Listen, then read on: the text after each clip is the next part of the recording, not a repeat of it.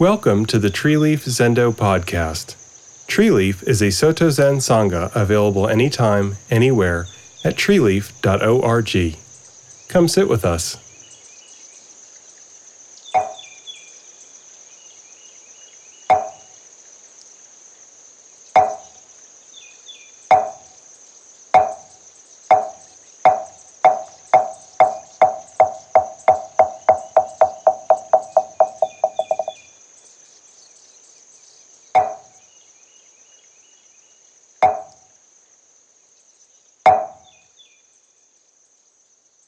Hello, I'm way down here. For the folks who might be listening later on the podcast, I'm just sitting in a little corner of the picture here. And first I thought, for giving a talk like this, maybe according to the rules of Zoom speaking, which I actually read, you should try to get closer so people can see your face. But then I thought that this is actually appropriate. Have you seen many a Chinese or Japanese Zen painting, where the people are little tiny parts of the great scenery, and it's actually the open space and the scenery that's talking. So I'm just this little guy down here, but you see all the open space in the Zendo around me. That's hopefully where the words are actually coming from. So this is appropriate. You don't need to see me. Perhaps you see too much of me around the Zendo, so you know what I look like. But it's the space here, and I wish I could share the great outdoors here. The door is open. Today the sky is rather clear. The trees are green. Hopefully they're doing the speaking today. Our topic is something by Master Keizan called the Sankon Zazen Setsu. And this is a piece by Keizan that's not discussed that often, and I think a little sectarian politics may get involved in that. We'll talk about that in a second. It's an unusual piece, especially for Soto Zen, but I think it's very important and very interesting. Now, first off, who was Keizan, for those who don't know? Anyone raise your hand? Does everyone know who Keizan is? Well, the two founders of Soto Zen are in Japan and our tradition are Master Dogen, of course, you've heard of him. And the other is Master Keizan, who was actually not even born when Dogen was alive. He was in the third generation. And for various reasons, he's considered the founder of Soto Zen. And why is that? Well, Master Dogen, as you know, was the fellow who brought the teachings from China and was rather into the teachings, the doctrine, the practice. Not perhaps the greatest promoter of Zen, not the greatest, shall we say, charismatic personality beyond maybe his small group. He had some very loyal students, but he was certainly not a vast popularizer of the teachings. He was too serious. He meant what he said, and he said what he meant. And that even cost him getting kicked out of Kyoto, He stepped on the toes of the big sects, the Shingon sect and the Tendai sect, that were very powerful in the capital city of Kyoto. And they didn't like this new guy in town with his wild teachings, looking to break doctrine. I kind of, in the Zen Sangha Treeleaf, I kind of experience this sometimes when I say some things that may step on some toes, and there are big reactions. Well, in Dogen's case, it's believed they burned down his temple in Kyoto, came with torches. It's in the Dogen movie, if you ever say that. The guys actually come with torches, and they burn the place down. No one really knows the full story, but that's the most likely thing. Just too much political pressure. He found a sponsor in the boondocks, in the middle of nowhere, Japan. It's still the middle of nowhere, Japan. And that sponsor agreed to build a temple, and Dogen went there with a rather small number of students. And that may have been the end of Soto Zen if it wasn't for Keizan. Keizan was a rather different personality from Dogen. First off, Keizan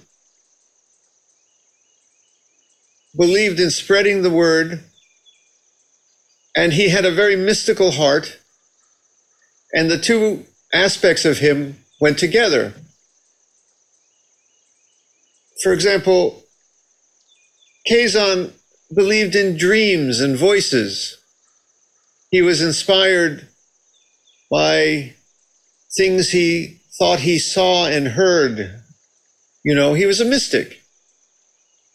And a lot of his decisions were made by his dreams, fantastic dreams that Canaan would appear to him in a tree and said, build your temple here. And so he built the temple. And he didn't make a distinction between the world of dreams and the world of, we call reality, like we people tend to do today, at least many of us. Dogen was a little bit, a lot more down to earth, shall we say. He had only a few writings about his dreams. He had one story he told one time mysteriously. He was in the temple and he heard strange bells from a distance and smelled a flowery scent.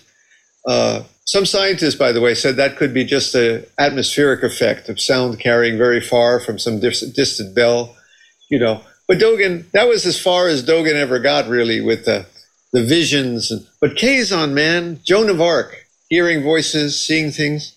And he went out and he said, to spread the word of Soto Zen, we have to not just talk about Zazen and Shobogenzo. We have to give the people what they want. It's good for them, make their hearts happy. He wasn't pushing anything bad, don't get me wrong, but he was trying to do it in a way that the people would relate to. So, for example, he was into exorcisms, big time. Now, today we may be shocked. Oh, what? Exorcism? I saw that in a movie. That's what the Catholics do. No. Priests were known for their power, the power that came from Zazen, and they would come to a place and they would wave their hand and chase away the evil spirits. And if you were getting sick, if your crops were failing, if there was a famine, if there was no rain, if there was a plague, you call the guy from the Shinto shrine or the Buddhist priest and say, do your magic. They were the wizards, you see. They were the medicine man. They were the witch doctors of their sort. But that's not a bad thing, because in a large part of the world, that is the doctor. That is the scientist, you know, who needs to fix the crops and cure the disease. So Keizan created this kind of Soto Zen Buddhism. And it was not just Soto Zen. All the Buddhists were doing this all through Japan and in China and in Korea, giving the people the magic. They didn't want the doctrine. They wanted the power. The monks got the power from their Zazen and thus could manipulate the forces of the universe. And Dogen gave them this. Not Dogen, Keizan. Was it a bad thing? It helped bring people peace. It gave them hope. And it certainly spread Soto Zen. This is why I did not check the exact figure, but I believe there are 90, maybe more, 900 Soto Zen temples connected to Keizan's lineage of Sojiji versus every one temple connected to Eiheiji, because Dogen was not a promoter.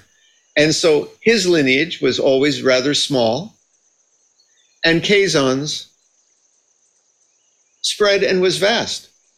Most Soto Zen temples are connected to Keizan. My own lineage is a Keizan lineage through Master Nishijima. Okay, so one other thing about Keizan is we all think about Shikantaza as central to Soto Zen. You've heard me. I'm a Shikantaza guy. I'm a kind of Dogen guy, right? And I got the same problems as Dogen. I'm not a big I'm not a big popularizer. I speak my own heart too much, maybe. I'm too serious about it. But I don't give the people what they want. I should sell amulets and do exorcisms, guys, and then we'd have a lot more members. I'm telling you, if I gave you the secret to increase your bank accounts, cure your disease, chase away the evil spirits, sell you an amulet, man, we'd have so many Tree Leaf members. But Dogen and me share one fault. We don't necessarily take that quite so seriously. But Kazon did. He sold a lot of amulets, man. Or gave them away, let's say. In any case, he was also from a lineage that was very mixed. Kazon put a lot of esoteric teachings, esoteric Buddhism, like the Dalai Lama, but there's also a tradition in Japan called Shingon. It's a very magical Buddhism, a lot of incantation Buddhism, would you say? And Dogen was not so much into that. Kazon was. But the other thing is, some of Dogen's students came from the Rinzai sect. Actually, Dogen broke off from a Rinzai group too, but some of his other students were from a sect called the Dharmashu that appears to have engaged in koan introspection practice or something like it. And then they came to Dogen, and Dogen said, stop that. No. A lot of talking. No. That Rinzai guy, he didn't know what he was talking about. No, So he was a Shinkantaza guy. But you get to Kazon. Kazon's teacher was one of the guys from the Dharmashu. And kind of on the side, they said, yeah, we do Shikantaza, but we'll do a little koan introspection too, some of us. It's okay. And what actually happened was, in China and Japan, for many reasons, too much to discuss today, koan introspection became very popular. It's really catchy. I don't know. It got very popular, including in Soto Zen. And it was only in the 19th century kind of that Dogen was rediscovered, and we went back to emphasizing Shikantaza and let's get all that koan stuff, push it aside again. All right, but there was a whole period there where, frankly, there was a whole period there where people didn't care about Zazen at all and were more into the incantations and the magic. But let's put that aside now. The point I'm trying to make is Kazon in this piece seems to be open to Shikantaza and koan introspection. And by the way, so is me. People think you're the big Shikantaza guy, and I am. I'm a baseball coach. This is a baseball stadium. When we are here, you come play baseball, but football's a good game. Now, people sometimes ask me, which is better, football or baseball? I say, football is good for football people. Baseball is good for baseball people. Maybe some people can play both. That's great. I'm a baseball coach. You want football? Talk to the football guy down the street. Here, you come here, you get baseball, you get Shikantaza. All right? I believe in Shikantaza. Shikantaza is a beautiful way for so many people. I don't ever insist it's for everybody. And by the way, that includes, I'm not a Tibetan Buddhist. I'm not into the incantations and the 10,000 spirits and gods and goddesses. I'm not into it. Might be right for somebody. Christianity may be right for somebody. And not Buddhism at all. Maybe someone doesn't need religion at all. They're just a good person.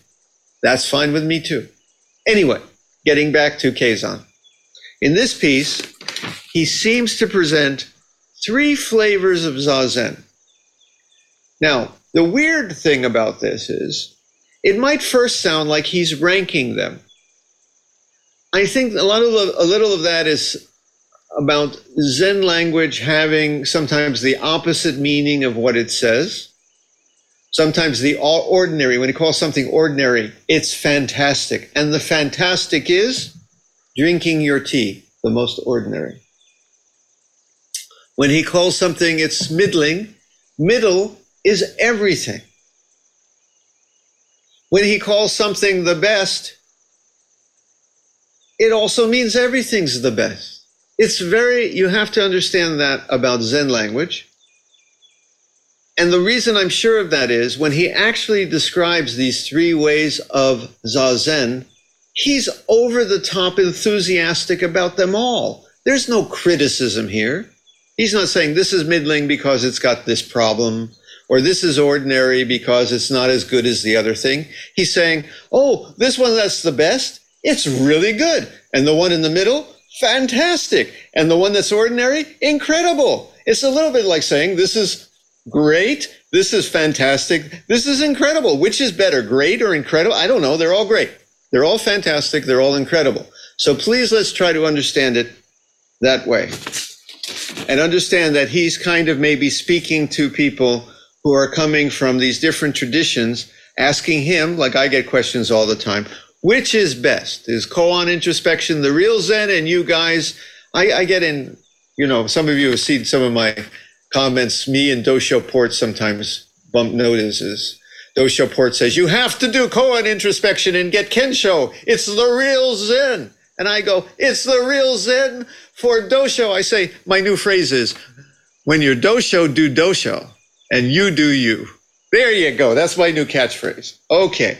So, and then I go, I'm at the Shinkantaza teacher. Shinkantaza just sitting in equanimity, and your sitting is the Buddha sitting is fantastic. But so is Dosho's way for those people. You see, I'm not an either or guy. If you choose one, do it. Do it wholly. That's the point. If you choose it, do it. But they're all good. So anyway, here we have the three ways. The first is the natural. And I think it's someone who's just a natural Zen person, which can be two things, but not a third thing. A natural is somebody who it's just naturally part of their life, and their Zazen is sitting and just everything because it's in their bones. Now, there are some very fortunate people, I was not one, who maybe were born natural. My dad may have been a little that way. My father, I saw, he wouldn't know Zen, I said, from something on a Chinese menu. He just wouldn't know anything what Zen was. He didn't know anything about it, but he was kind of naturally had some wisdom like that, I always felt, even though he died long before I was ever into Zen. Some people are just natural, but I think some people become natural after years of practice. And you still sit, but really everything is just your Zazen. It's just in your bones. The one I want to caution against is the person who goes, I know what Zen is, I don't need to sit. That's not what this talk is about. Or I had one opening experience. It's all clear. Burn the books. Don't need to sit. All of life, whatever you do, whatever crazy thing you do, it's Zen. No, that's not what he's talking about here. He's talking about the person who truly has a natural understanding, like the baseball natural, the guy who, remember that movie, The Natural, about the guy who's just the natural baseball player? Either before they start or after years of coaching, but they're natural. Okay, so here's the natural.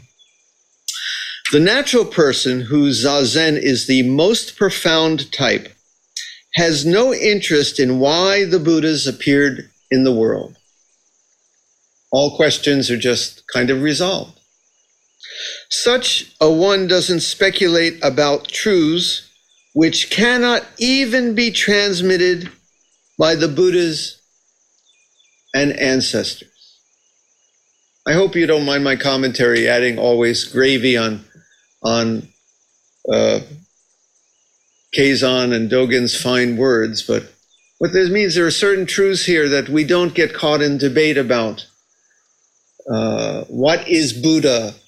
What is emptiness? They just feel it. They just know. That's what it means. Even a Buddha could not say it because they just know be in the bones.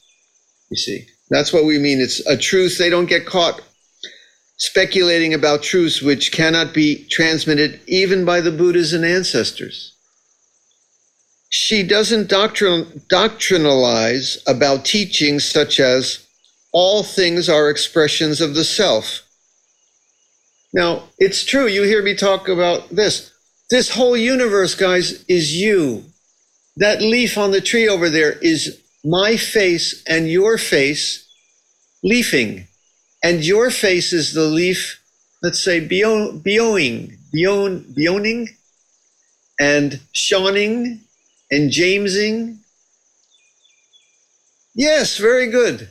It's true. Our teaching is that not just you're a part of the universe. Let me say this again. I'm a mystical guy too, even though I'm one of the down-to-earth guys. And Dogen too was a mystical guy. I'm just not as woo-woo maybe as Kazon, but everything you see in the room where you sit and out the door and to the Webb Space Telescope is as much you as the hairs on your head.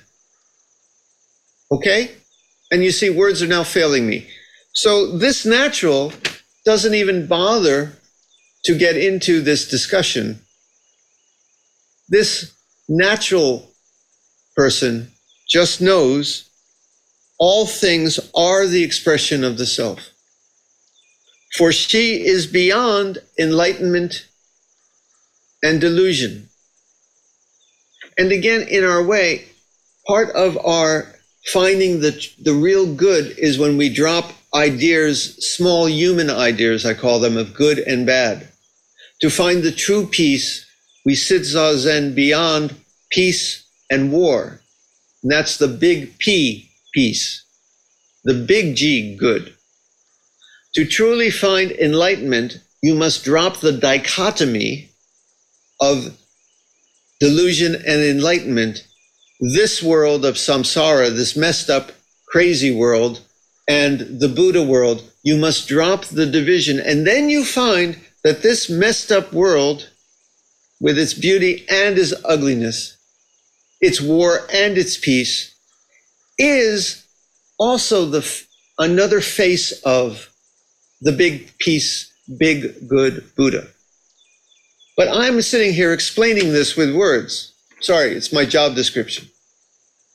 The natural doesn't need to talk about this or understand this. By the way, when I say that the world of delusion is the world of enlightenment, that doesn't mean that, like that guy I was talking about, anything you do deluded, robbing a bank is the Buddha, burning arson and pillaging is no, that's not what it means. It means this complicated world, when your heart is Buddha-like and you put down the anger and hate and violence, you will see that this world has been Buddha all along. Okay? But again, I'm sitting here explaining this. The natural doesn't need that explanation, just knows it. She is beyond enlightenment and delusion. And that's the big E, enlightenment. Since her views never fall into dualistic angles, nothing obstructs her, even when distinctions appear. Something like saying, in this world of divisions and frictions and me and you and good and bad and all the distinctions and friend and enemy, she's not obstructed. She still knows the wholeness, the emptiness of separate identity, the wholeness that not only ties it all together, but is it. She knows this, so she doesn't get obstructed. She floats through this world of frictions. She sees beyond this world of birth and death, even as sometimes it's so very sad, and happy too, you see. So again, I'm sitting here talking and explaining this. The natural doesn't need, and in fact, my words just would get in her way. Well, actually, nothing gets in her way. That's the point. She's free of all obstructions. But my words explaining this, she just doesn't need. She's the natural. So nothing obstructs her, even when distinctions appear. She just eats when she is hungry. She just sleeps when she is tired. She just lives this life, and this living of life is Zazen. Now, does that mean you shouldn't sit? Well, Dogen said that the Buddha kept sitting you don't need to sit. We just sit because we sit. We sit. Why do we sit? We sit because it's the manifestation of this. But really, all of life is the great Zazen. Okay? But now, how about the koan people? Now, this is, I said there was a little politics here. Maybe why this piece wasn't so popular. Kazan, our founder, is saying nice things about koan introspection here. And we tried to get away from that again in the 19th century, right? So maybe this piece is not, people don't know how to treat this piece so well. But I'm telling you, there's nothing wrong with what he's saying here. He's saying different strokes for different folks. That's what he's saying. So here, the person whose zazen is of a medium type, which again made me better to say is in the center, which is not necessarily a bad thing. Buddha said his teachings were good in the beginning, good in the middle, good in the end. The middle is not a bad place to be. We are the middle way, are we not? Okay? So that's not an insult. The person whose zazen is of a medium type forsakes all things and cuts off all worldly relations. Some people need to head to the monastery, have 3 robes in a bowl, say goodbye to family, and cut off their worldly relations. And this is where their practice needs to be. Good for them. That's what they need. I'm out in the world here. My kid is now in the house watching cartoons. It's Saturday morning here. Okay? That's what I need. That's my practice. Where's your practice? Let dosho do dosho. You do you. Sorry, dosho. Okay. Throughout the entire day, she is never idle. So every moment of life, every breath is practice of the Dharma. In a lot of monastic training, you're supposed to keep it up, especially the koan introspection folks. Man, you keep it up morning to night. You always got that koan in front of you. Everything you do. And Dogen was into this too. If you're in the monastery, it's retreat time. Everything you do, pardon my language, you take a piss, make it a ritual. Right? Cooking lunch, ritual. Practice, zazen, everything, serious. Keep that koan in front of you if you're a koan introspection guy. Me, I'm honest with you guys. I sit zazen. When I sit zazen, I eat ice cream. When I eat ice cream, I watch Netflix. When I watch Netflix, I am not a 24-hour, I have to always keep my koan in front of me guy. When I watch Colbert, I like the Colbert show. You know, some people overseas might not know who Colbert is. It's a TV commentator, comedian. When I watch Colbert, I just laugh with Colbert. And sometimes in it, by the way, the Zen is there because some of his jokes, it's in my bones too. So when he tells political jokes, for example, yes, part of me transcends them in a Zen way. I do feel Zen in watching, right now I'm watching, what am I watching? Better Call Saul. It's a very violent show. It's about greed, anger, and ignorance. Better Call Saul. It's an American TV show about the mafia and all kinds of things, drug dealers, okay? I watch it. Why? Because it's an entertaining show. But is it my Zen practice? Well, no, because I'm not sitting zazen there watching it. But when I watch the greed, anger, and ignorance on the screen, do the years of this practice come out of my heart and I say, that's greed, anger, and ignorance? Yes. So I am watching it with Zen wisdom too. So I'm not going to say my practice ever leaves me either. I am kind of a 24-hour Zen guy after all these years. It's just my bones, but it's very subtle. It's not always like, moo, moo, moo, moo, I'm keeping the Zen in front of my eyes, moo, moo, moo, moo. No, it's not like that. It's just there. It's just there. Okay?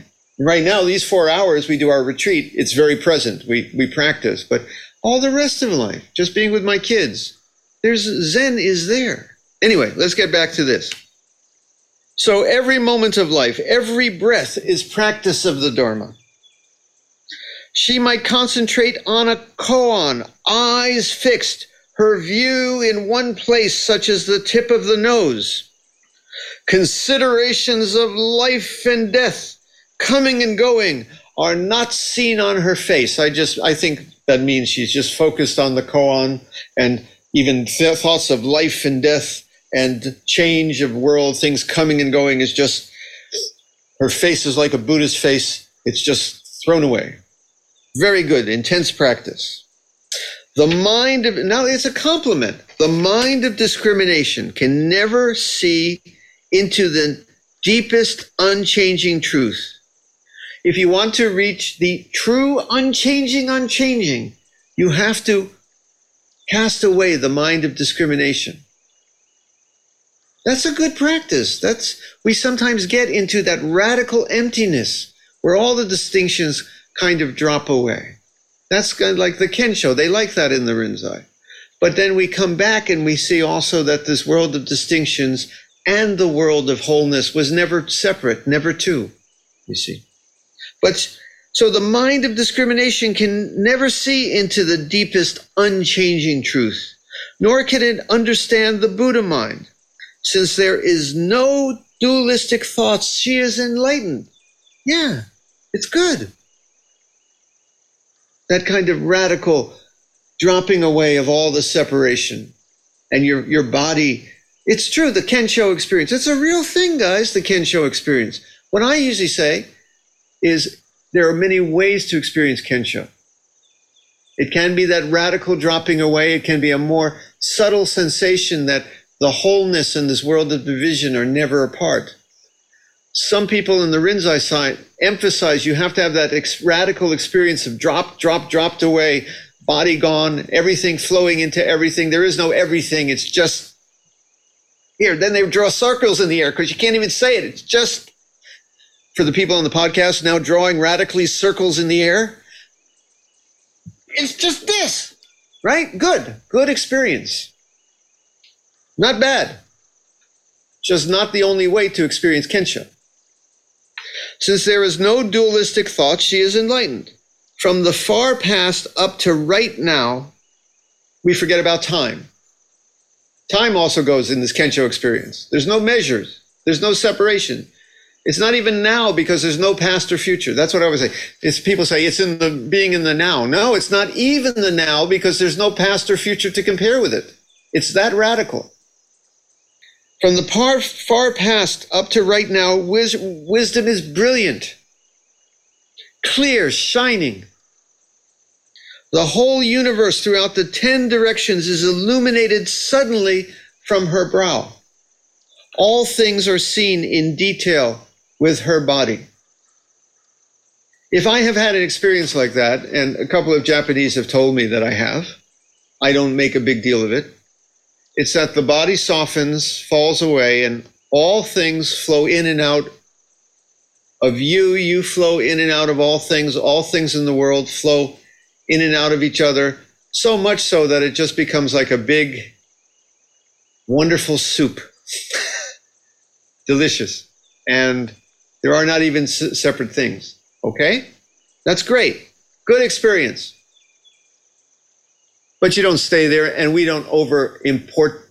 You don't only have to have that experience to know the wholeness. You can still taste the soup.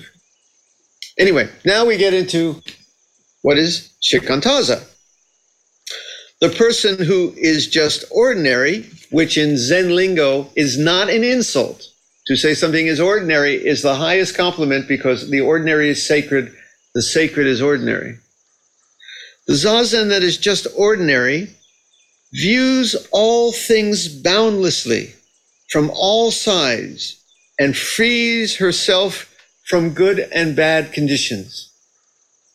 We sit Zazen just dropping all thoughts of good and bad, knowing that Zazen is good just to be Zazen, and we taste that big G good that sweeps in all the good and bad of this world. That's our practice. The mind naturally expresses the actual nature of all the Buddhas because Buddha rests right where your own feet rest or stand or sit. When you sit, we sit with the trust that this is the sitting of the Buddha. Thus, wrong action does not arise. And we'll talk about that in a second when he gets to the precepts. But we drop also a thought of right and wrong, and we taste some realm where there cannot even be wrong. The way I usually describe this in adding words to words is, in this world, we have a world where you can do wrong. You can be a bank robber and you can steal something. In the world of wholeness, it's so whole, listen closely, there's no one who can do stealing. There's nothing separate to steal. Therefore, no wrong can be done. There's nothing lacking, so who would even need to steal? That's the wholeness. But yet we live in this world where we can rob banks and steal things, and our precepts tell us, don't do that. The hands are held in reality mudra, the Zazen mudra, the way we hold our hands during Zazen, and do not hold on to any scriptures. You might say we're embodying the sutras. Doesn't mean we don't read the sutras sometimes. It means when we're sitting Zazen, we put the sutras aside. We are the sutras embodied. The mouth is tightly closed as if the lips were sealed, and no word of doctrine is spoken. The eyes are neither wide open nor shut. See, I'm not kidding about that. In Zazen, we keep the eyes a little open. We neither run towards the world nor run away, all to realize in sitting here, there is no other place to go. There is no other place. Get this. There is no other place that is not here, because here is there and there is here. There is everywhere. Everywhere is here. I am a mystic. Okay. Nothing is ever seen from the point of view of fragmentation. We drop all ideas of this and that and me and you, right? In Zazen, we just put them down. The fragmentation softens, sometimes fully drops away, like those Kensho guys. Sometimes it fully drops away. Sometimes the fragmentation just softens and the light of wholeness is seen to permeate all things. As if everything is separate and itself, but yet everything is the wholeness too. This is also a flavor of Kensho, and a very good one. And the Rinzai people know that too. They know that same Kensho too, that is in this world, yet not of it. Okay, anyway. And good and evil words are left unheard. The nose in equanimity doesn't choose one smell as good, another as bad. We sit Zazen in radical equanimity. I said the other day, I gave the podcast with Kirk, and we were talking about dukkha, and I said, dukkha is sucky, but sukha is ducky.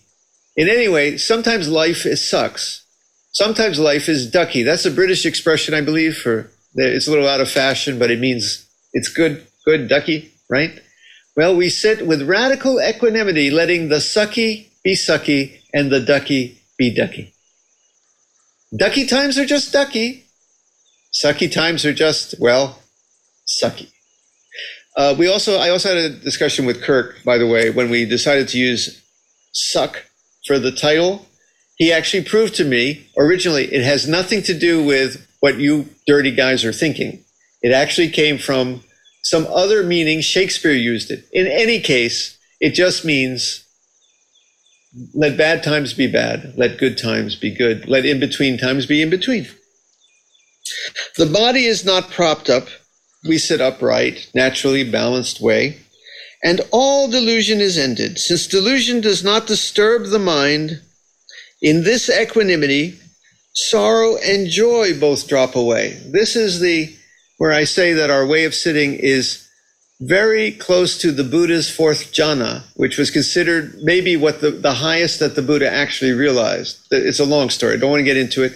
But we sit not to experience bliss. Oh, I'm so blissful, man. This is it. Oh, bliss. It's only when I'm bliss. My Zazen is good because I'm feeling bliss. Bliss is good. I got nothing against bliss, man. Okay? We sit in a kind of joy with a big J that overrides all sorrows and joys. It's truly radical equanimity is much more powerful than just feeling some bliss. That's like, take morphine if you want that, man. That's not what we're into. Okay? Shaped like a wooden carving of the Buddha, we sit in the form of like a Buddha statue, right? Shaped in the wooden carving of the Buddha, but the substance and the form are true. When we are sitting in the form of a Buddha, we are Buddha.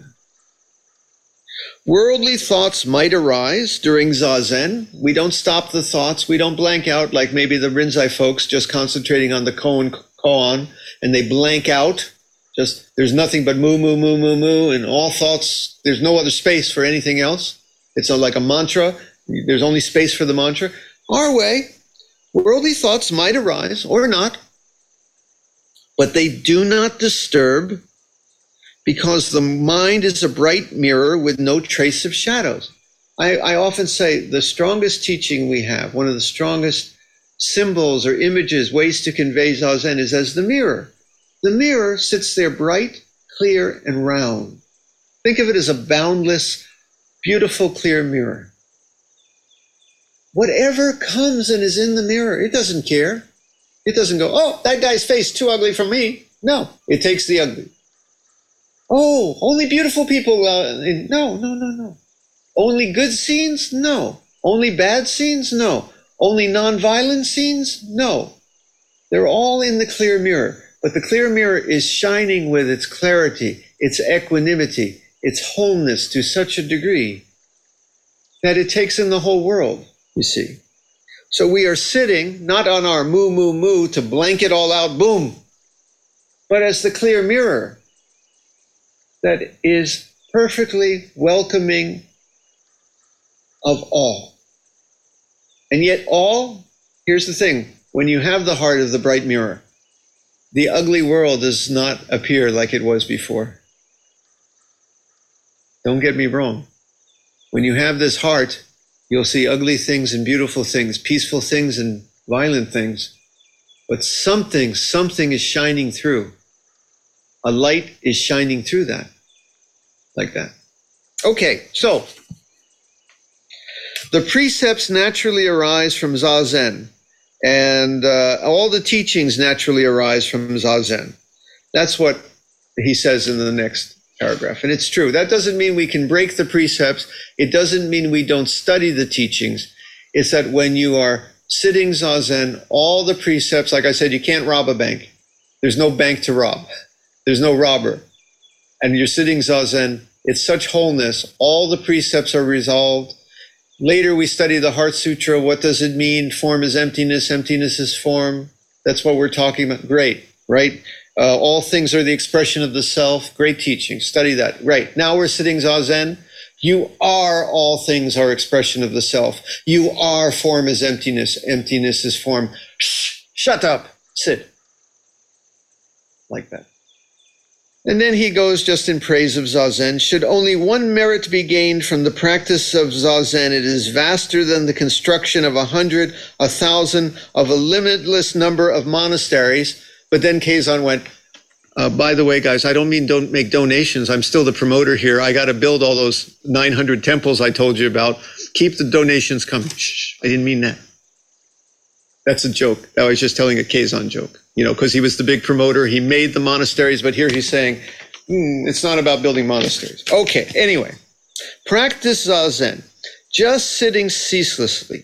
Doing so, we are liberated from birth and death and realize our own hidden Buddha nature, whichever guy you are. If you're Mr. Natural, great. If you're Mr. Koan Introspection, good for you. If you're sitting Shikantaza, you're here practicing baseball. This is a baseball field. It is, yes, Kensho, Buddha nature. Yeah, all good. If you want to find it in Jesus, I really don't care. Be a good person. You want to find it in science, just be a physicist. Don't care about this at all. Great, be a good person. You can find it many ways. I don't care. We play baseball here. Okay, anyway. In perfect ease, go, stay, sit, and lie down. It's all your actions. Seeing, hearing, understanding, and knowing are all the natural display of the actual nature, even when you're watching Better Call Saul on Netflix. But we don't do that during Zazen Kai. This is not Better Call Saul time. This is sitting Zazen time. You can watch Better Call Saul later. Who here, by the way, raise your hand. Do you know this, what I'm talking about, Better Call Saul? Is it just like, okay, 3 people here, the other people don't know what I'm talking about. It's a TV show. Very entertaining. Okay, anyway. I'm not recommending you have to go watch it now as part of your training. Don't get me wrong. I'm just saying it's there. If you got a Netflix, it's there. It's good. You got to watch Breaking Bad first, though, or it won't make sense. Breaking Bad, then Better Call Saul. Anyway, I'm getting off track. Back to here. Okay. From first to last, mind is mind, beyond any arguments about knowledge and ignorance. Just do Zazen with all of who and what you are. Just do it sincerely.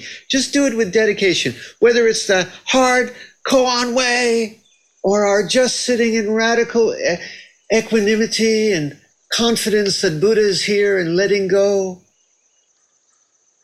Just do it sincerely and with dedication. Never stray from it or lose it, even when you're sitting Zazen or taking care of the kids or watching some terrible story on TV, the news, whatever it is.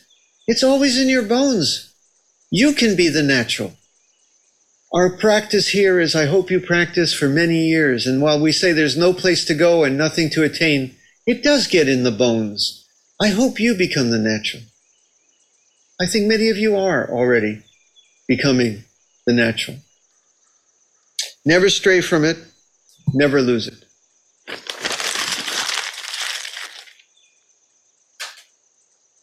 Any questions? Thank you for joining us for the Tree Leaf Zendo podcast. Tree Leaf is an online practice place for people who cannot easily attend a Zen center due to health, location, work, childcare, or family needs. We provide netcast Zazen, retreats, discussion, Jukai, the support of fellow practitioners, interaction with a teacher, and all other activities of a Zen Buddhist Sangha, all fully online, accessible anytime, anywhere, without charge. Come build the future of online Zen community and practice.